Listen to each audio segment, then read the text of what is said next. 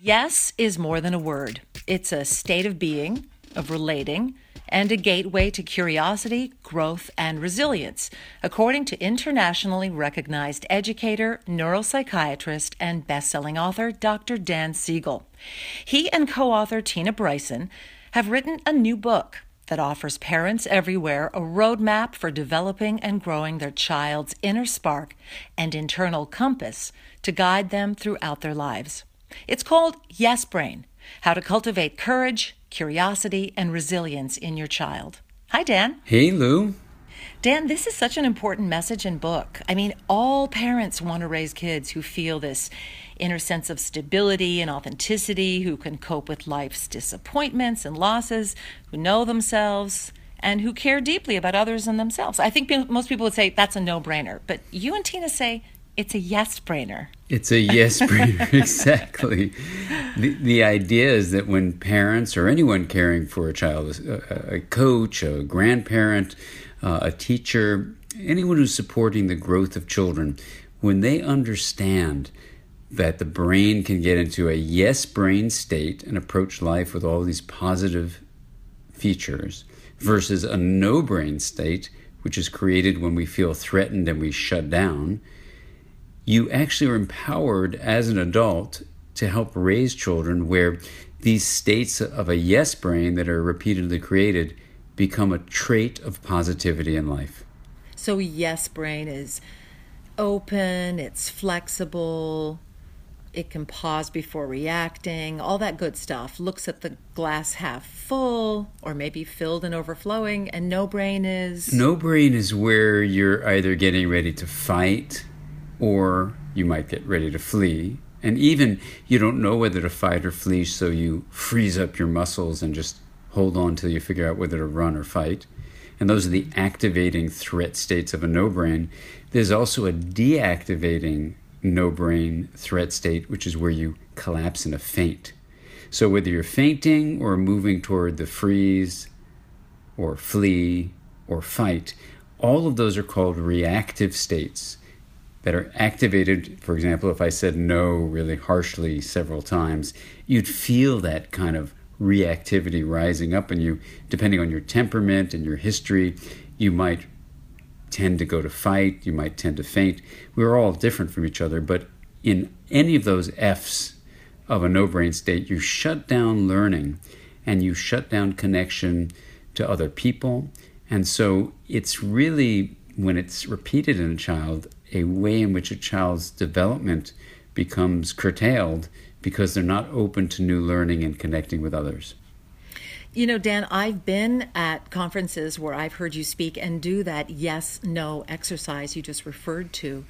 And it is incredible how the collective reaction of the no that you repeat, where people said they felt frightened or small or closed or rigid, defended, and collectively people said that yes was, I felt open, free, safe, trusting.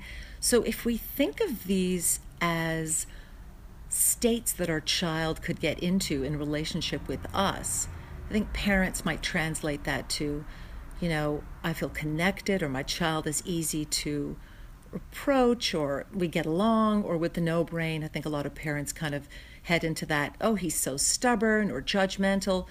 But this affects parents too. Parents have a yes brain and a no brain as well. Well, exactly, Lou. And, you know, it's so beautiful to hear you remember workshops you've been to where I do the no experience and the yes experience. And when parents have the opportunity, which is basically where the idea of the book came from, to distinguish these two in themselves, they learn from direct experience that a no-brain state can be activated when we're frustrated, when we're feeling we're at the end of our rope, when our kid pushes our button, or when something at work isn't going right, a neighbor is doing this or that. There's so many things that can get us into the no-brain state. And when you as a parent are yourself in that state, you can't do good parenting from a reactive no-brain state. When you're fighting with your kid and wanting to run away, or you're freezing up, or even collapsing in a faint, all of these reactive states shut down good, open, receptive parenting. So instead, you want to learn to move yourself from the no-brain state you might be in to a yes-brain state of receptivity, where it's all those things you just described: openness, a sense of connection, a sense of curiosity. There's a positive approach to life that comes literally when you look at the neural circuitry of the yes brain. It's a way you realize a challenge is an opportunity to learn more, not to collapse in fear. That a difficulty you're having with a friend or family member is an opportunity to get closer rather than just fight back and hold a grudge. All these yes brain approaches to life are in many ways the foundations for what Carol Dweck calls a growth mindset, or Angela Duckworth would say is the component of grit, of having this resilience to be in a positive mindset where you look at difficulties and say, how can I learn from this? And that's what we want our kids to have as they go out into the world that's so volatile and uncertain. We want them to develop these yes brain skills of resilience so they can actually be prepared for a world we can't predict on how it's going to be. Mm-hmm.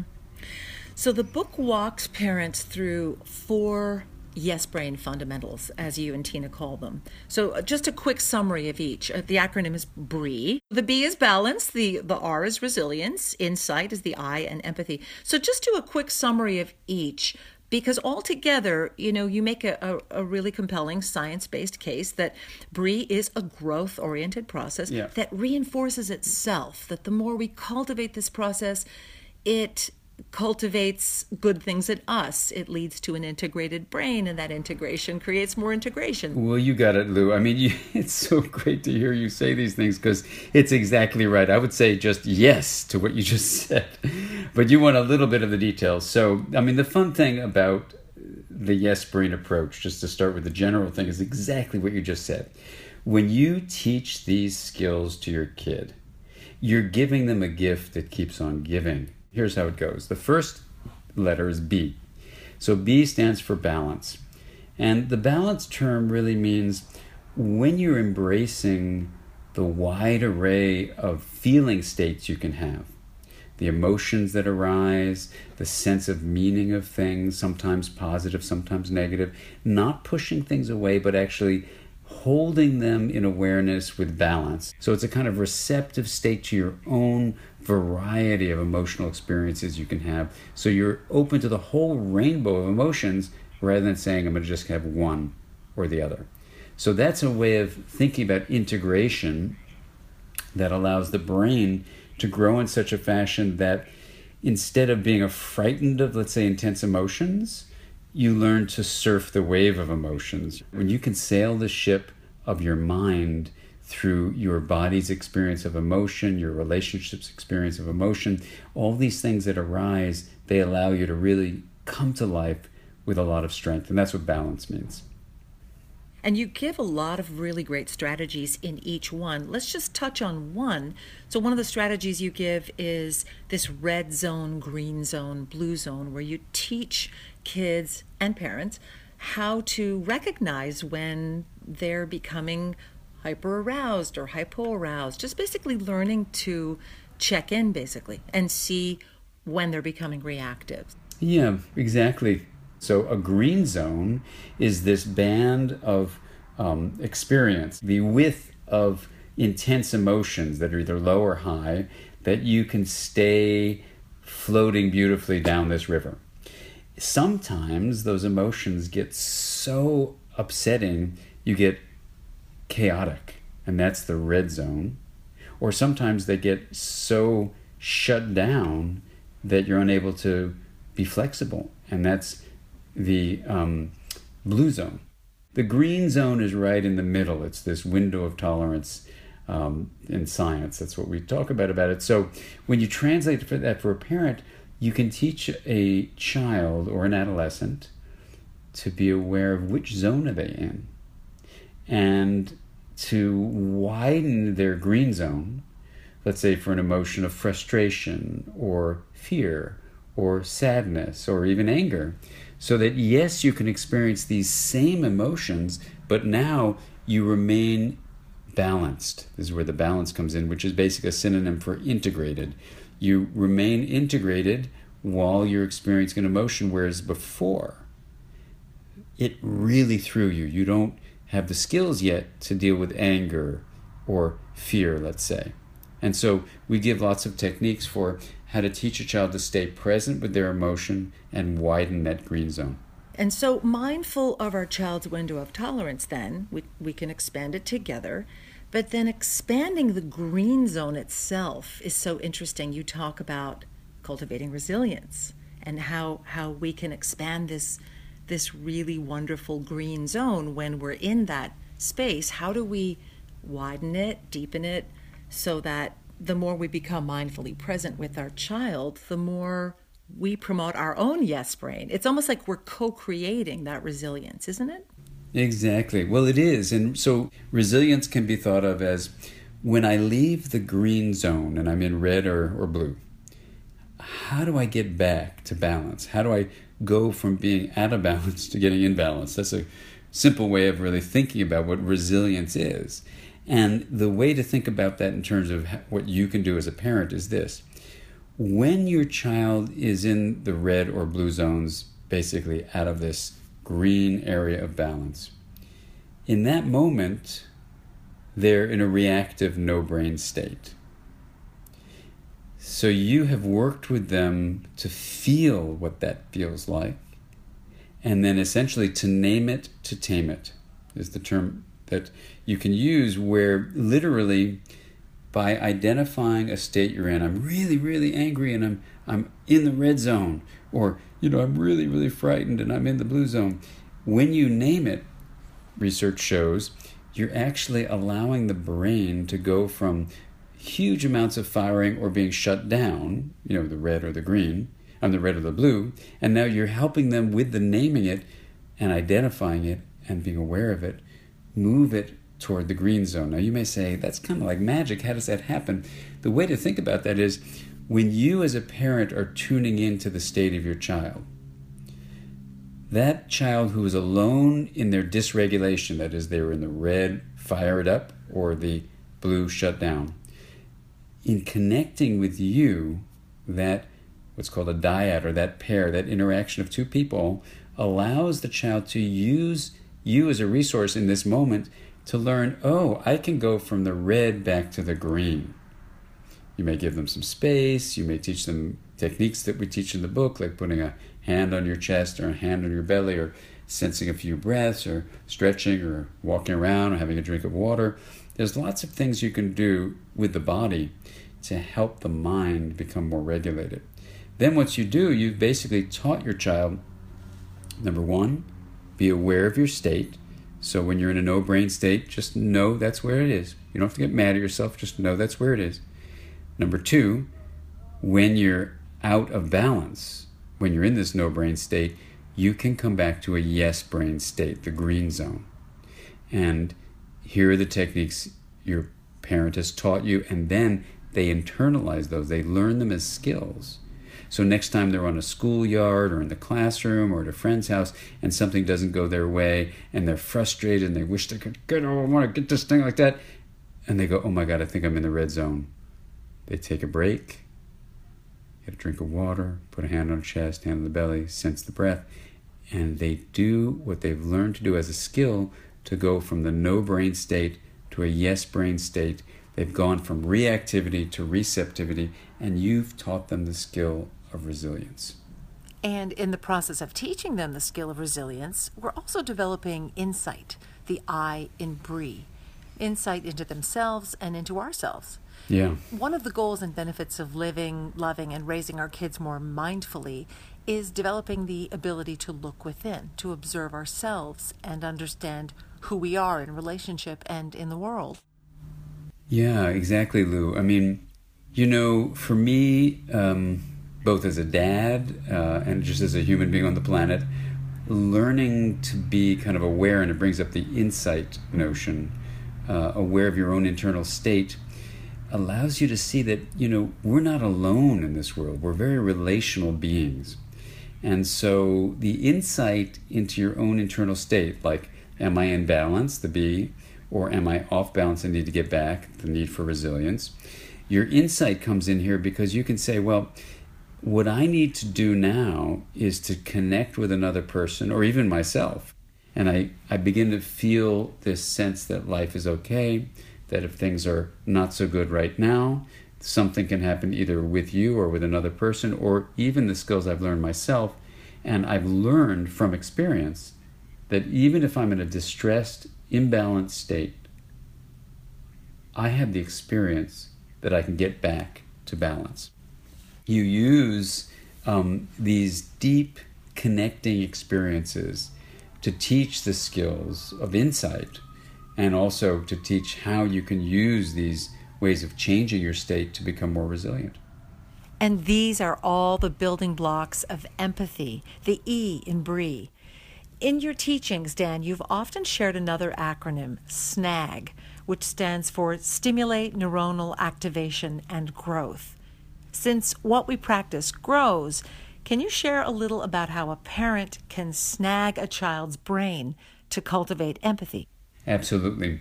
Well, thanks for reminding me of my acronym addiction. I love acronyms too. We've gone from cheesy BRIE to active snagging. I have a deep acronym appreciation, yeah.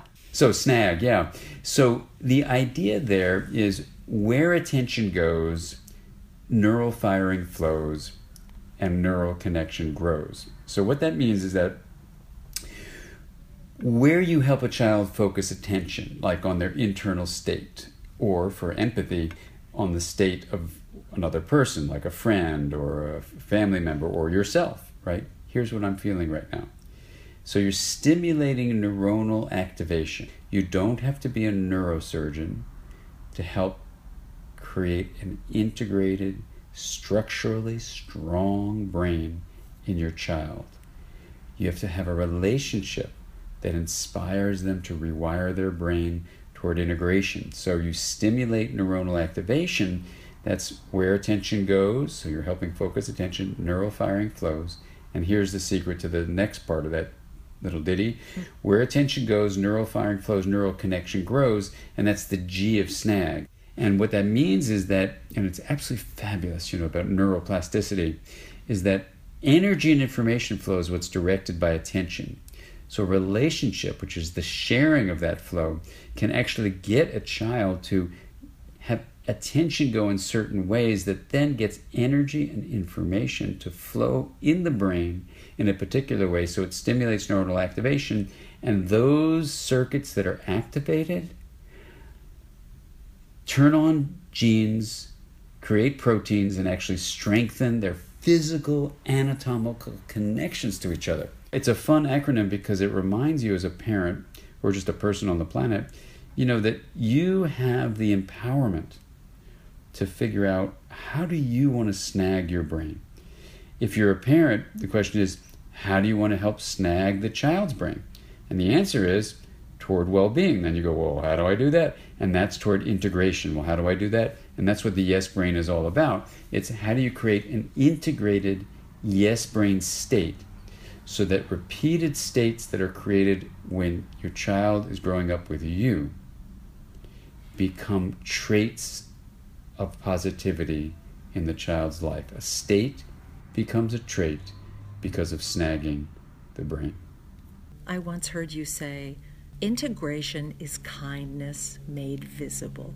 And I thought, that's such a beautiful concept that is equal parts hopeful and hard science. Totally.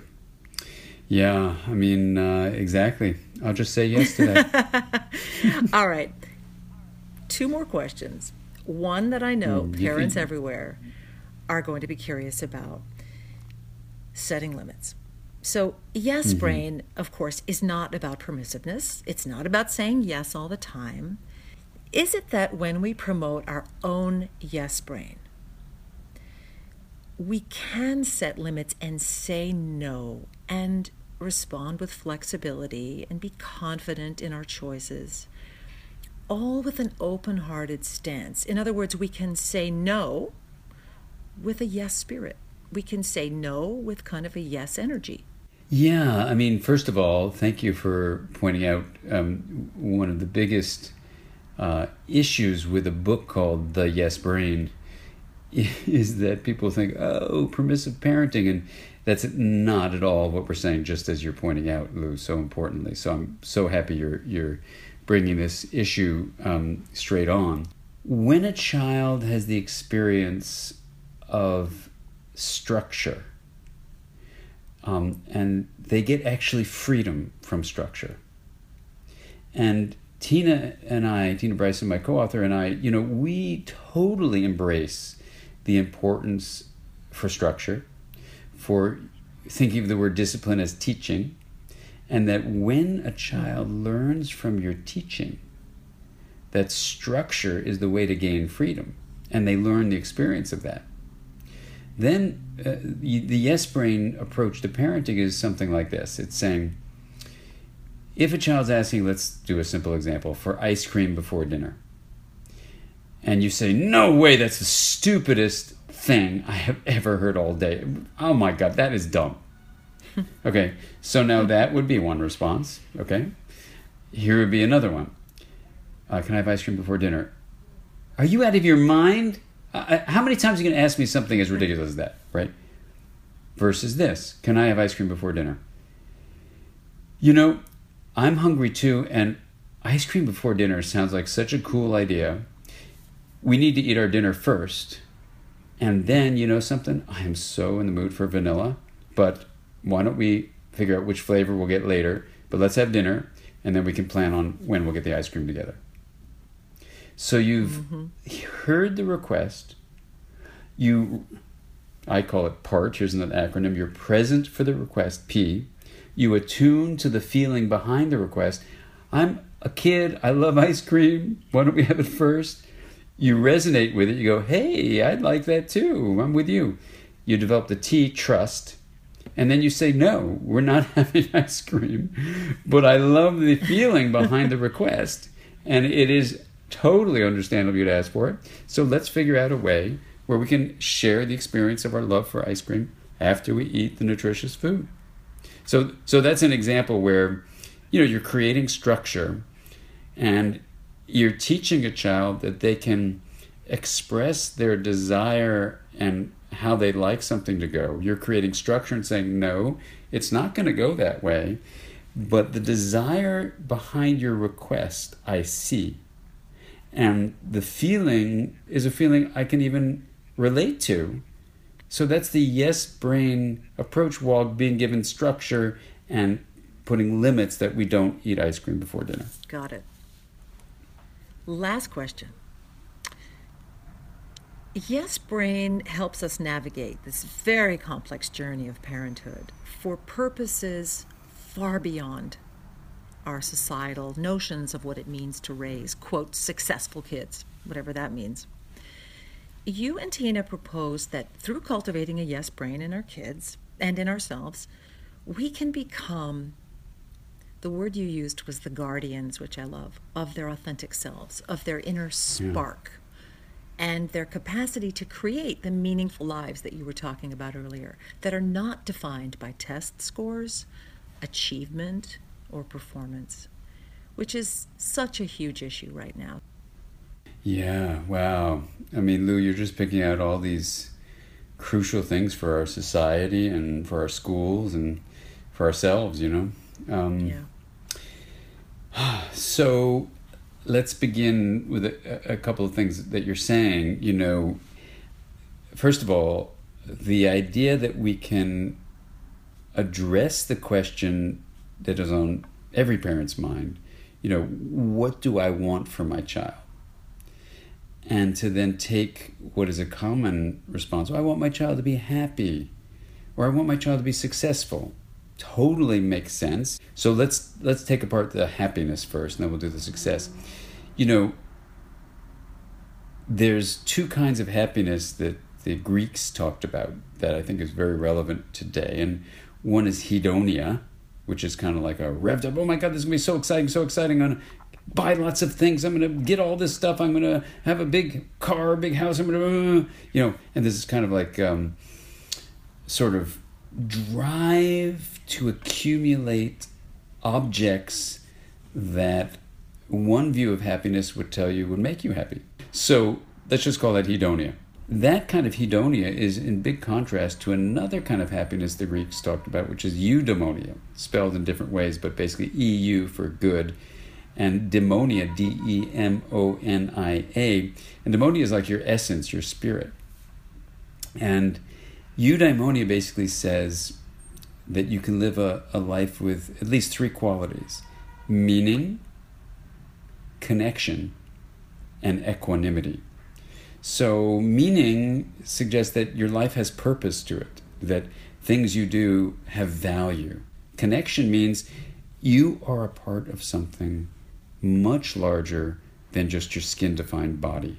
Equanimity is basically resilience. It's a feeling of clarity and calm and the ability to return to baseline when you leave that green zone. So what we say in the book is, the yes brain state is how you create meaning, connection, and equanimity, and we're going to teach you how to do it. What are the circuits that can be activated in a state to then get repeatedly activated so it becomes a trait?